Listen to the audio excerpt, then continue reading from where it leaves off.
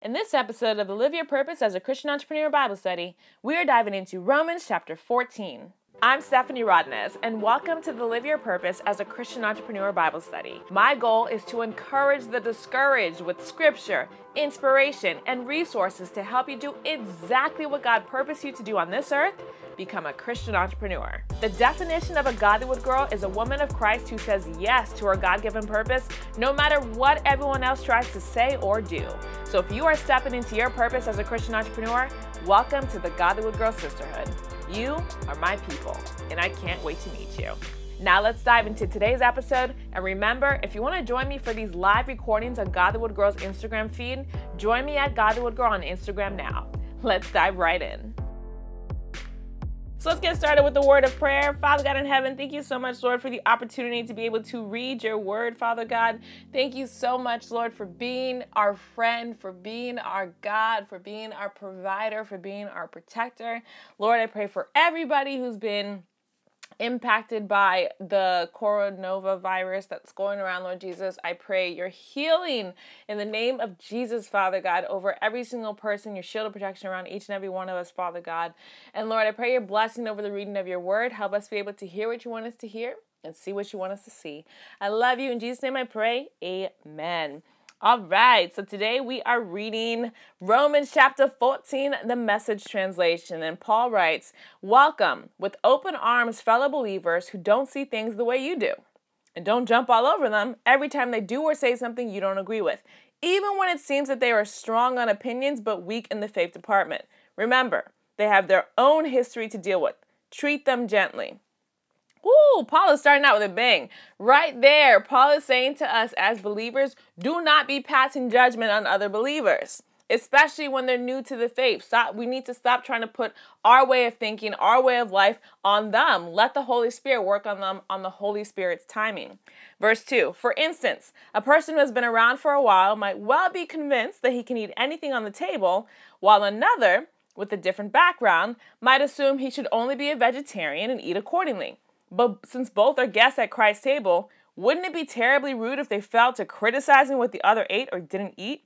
God, after all, invited them both to the table. Do you have any business crossing people off the guest list or interfering with God's welcome? If there are corrections to be made or manners to be learned, God can handle that without your help. All right, Paul. Verse 5. Or say, one person thinks that some days should be set aside as holy, and another thinks that each day is pretty much like any other. There are good reasons either way. So each person is free to follow the convictions of conscience. Verse 6. What's important in all this is that if you keep a holy day, keep it for God's sake. If you eat meat, eat it to the glory of God and thank God for prime rib. If you're a vegetarian, eat vegetables to the glory of God and thank God for broccoli. None of us are permitted to insist on our own way in these matters. It's God we are answering to, all the way from life to death and everything in between, not each other. That's why Jesus lived and died and then lived again, so that he could be our master across the entire range of life and death and free us from the petty tyrannies of each other. And that's the first 9 verses. And I love what Paul is saying here, because other than sins that are explicitly stated in the Bible, and I'm talking about where the word of God says, do not murder, right? Do not steal. Do not commit adultery. Those things that are explicitly stated in the Bible are sin, period. There's no debate over those things. That's not what Paul's talking about. Paul is talking about those gray areas, those things that are not explicitly stated as sin in the Bible. Those are the things he's saying, hey, Christians, do not come for each other over opinions. Whatever you choose to do, do it in glory to God. So if I choose to observe the Sabbath and follow from sunset Friday to sunset Saturday, I must not work, and I must use that day to observe, to worship the Lord and spend time with God. I am doing that in worship to God. But I don't have a right to tell somebody who doesn't observe the Sabbath that they're sinning. Same way, if somebody chooses not to observe the Sabbath and go to church on Sunday morning, and that's the only time they worship God, that person has no right to judge the person who observes the Sabbath. It's not explicitly stated. It doesn't say, Jesus doesn't say in the New Testament, you got to go to the Sabbath or you don't got to go to the Sabbath. He doesn't say that. So we need to make sure that we are not judging each other based on our own opinions. What Paul is saying is whatever your opinion is, do it for the glory of God and do it with all your heart. Just don't be wishy-washy with it. But don't condemn other people for not having the same opinion as you.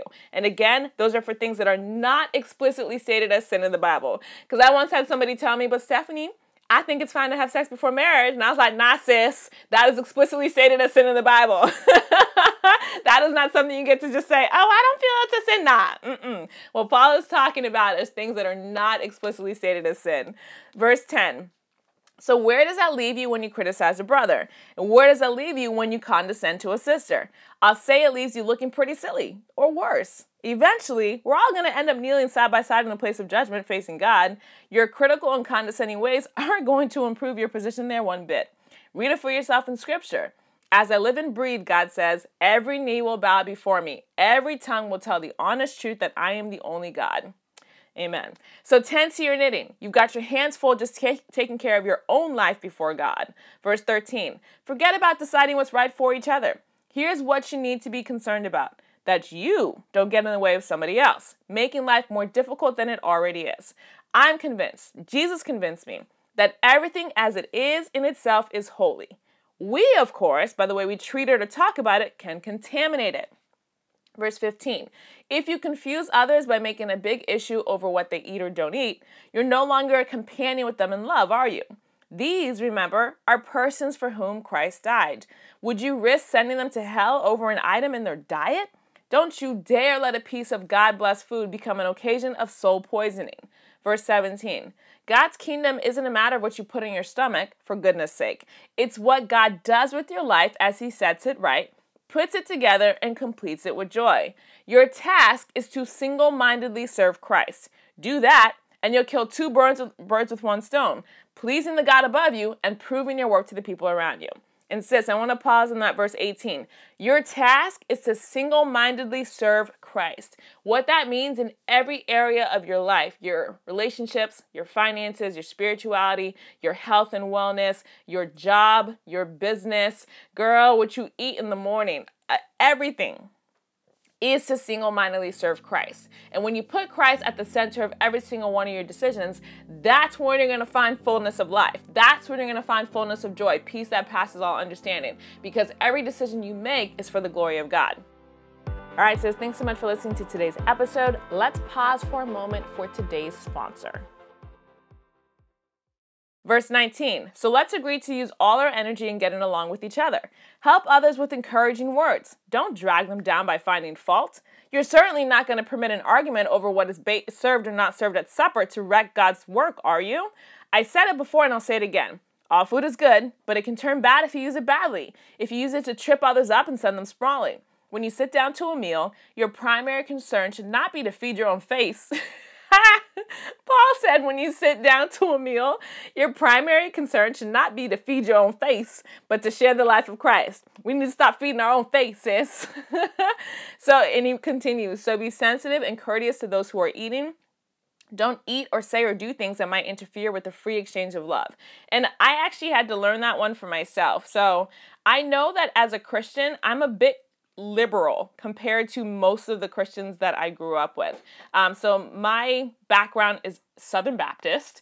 And for those of you guys who are from the South, you know, a lot of Southern Baptists don't even believe in clapping their hands in church. You know what I mean? It's a very conservative faith.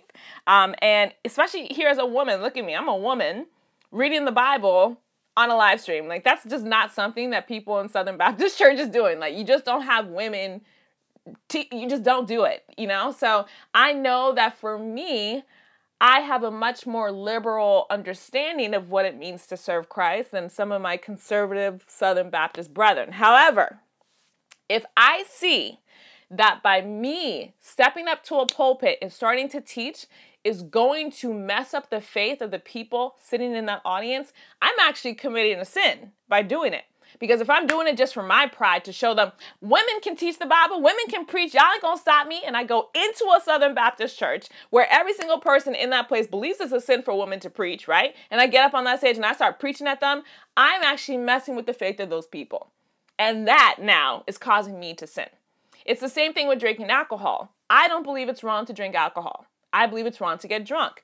Jesus himself turned water into wine. That was the first miracle that he did. Clearly, in my opinion, wine is not a sin. However, I do know some Seventh-day Adventists who believe the drinking of wine is an absolute sin. They actually think they'll go to hell if they drink the wine. So for me, if I'm going out with my girl who's a Seventh-day Adventist and we go out and I order a margarita in front of her, I am causing her to question her faith, because she's going to be like, but Stephanie's a Christian and she's drinking wine. Is she really going to hell? And that's wrong of me. Out of respect to her and her belief, I can choose in that moment not to drink the wine. It's fine. I can get a margarita another time. So Paul is saying here to don't eat or say or do things that might interfere with the free exchange of love.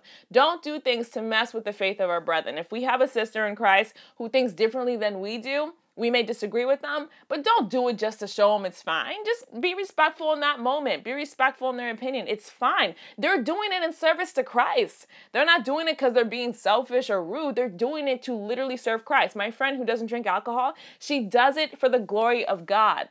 She makes that decision to glorify God. How dare I try to convince her, nah, you can drink? No, it's fine. Let her serve Christ the way she wants to serve Christ. I serve Christ the way I want to serve Christ. Again, outside of what is explicitly stated as sin in the Bible. I want to make sure I keep saying that. If the Bible says that it is a sin, sis, it is a sin. Verse 22. Cultivate your own relationship with God, but don't impose it on others. You're fortunate if your behavior and your belief are coherent. But if you're not sure, if you notice that you are acting in ways inconsistent with what you believe, some days trying to impose your opinions on others, other days just trying to please them, then you know that you're out of line. If the way you live isn't consistent with what you believe, then it's wrong. And what Paul is talking about there in the end of chapter 14 is hypocrisy. We say one thing and we do another thing. For example, for me here, a long time when I was in high school, I was talking to people about Christ and sharing my faith and telling them about how much I love the Lord and trying to share the gospel of Christ with them. And one of the biggest ways that I served Christ and worshiped him was by choosing to not have sex before marriage. That was a choice that I made every single day. And I was very open about that choice because it wasn't a lack of suitors who were trying to take that decision from me, but I would openly communicate, I am not making this decision to have sex before marriage because it's for me. I'm making the decision as an act of worship to God. And because it says it's not right in the Bible, but I was making that choice as an act of worship to God. However, if in doing so, me sharing the gospel of Christ with people and telling everybody about how much I love the Lord and how I'm making this choice not to have sex before marriage, I then started having sex before marriage, well, obviously people are going to be like, yo, she a hypocrite. She don't really believe in God. I don't want to serve that kind of God where somebody is going to be saying one thing and then doing something else. So what Paul is saying in verse 22 to 23 is to make sure that the way that you speak is consistent with what you actually do. Match the speech to the behavior. If you make a choice to serve God in an act of worship, like observing the Sabbath or going to church on Sunday mornings, reading your Bible every single day, not drinking alcohol or drinking alcohol and not getting drunk, however you choose to serve God, make sure it is consistent with your behavior, because our witness is the most powerful and effective way that we are going to tell people about Christ. In today's day and age, words don't really speak, sis. It's actions that speak. So just make sure that how you serve Christ is consistent with your every single day behavior. And if you're not quite sure what that is, you're like, well, Stephanie, I actually don't even know what my act of worship is. Make sure you get my free Find Your Purpose toolkit at purposegift.com. That's purposegift.com. And it'll show you how to discover God's purpose for your life step by step using the Word of God. You can get it by going to purposegift.com and you can get it for free. And if you're like, well, Stephanie, that sounds great, but I actually don't even know if I'm a Christian. Being a Christian is what it says in John 3:16. For God so loved the world that he gave his only begotten Son, that whosoever believes in him shall not perish, but have everlasting life. And what that means is being a Christian is trusting in Jesus as your personal Lord and Savior. So if you want to make that decision today, it's very simple. You just say, Dear Jesus, I believe that you died for my sins. I believe that you rose again. Today, I believe in you as my personal Lord and Savior. Sisters of Christ, if you said that prayer, welcome to the kingdom. Angels are literally celebrating you right now. Your name has been written in the book of life. Nobody can take it out. Get into a Bible-based church in your area and get started getting to know how good God is. He truly adores you and loves you so much. Sisters in Christ, may the Lord bless you and keep you. May the Lord make his face to shine upon you. May the Lord be gracious unto you and give you complete and total purpose over your body, mind, and soul in the name of Jesus, and give you peace, mercy, and favor forever and ever. Amen. So that's it for today's episode of the Godwood Girl Live Your Purpose as a Christian Entrepreneur Bible Study. Have any questions? DM me anytime on Instagram or send an email to hello@godwoodgirl.com. I'd love to hear from you. And don't forget to grab my free Find Your Purpose toolkit to help you get started living God's purpose for your life at purposegift.com. Thanks for listening, Godwood Girl. I'll see you on the next one.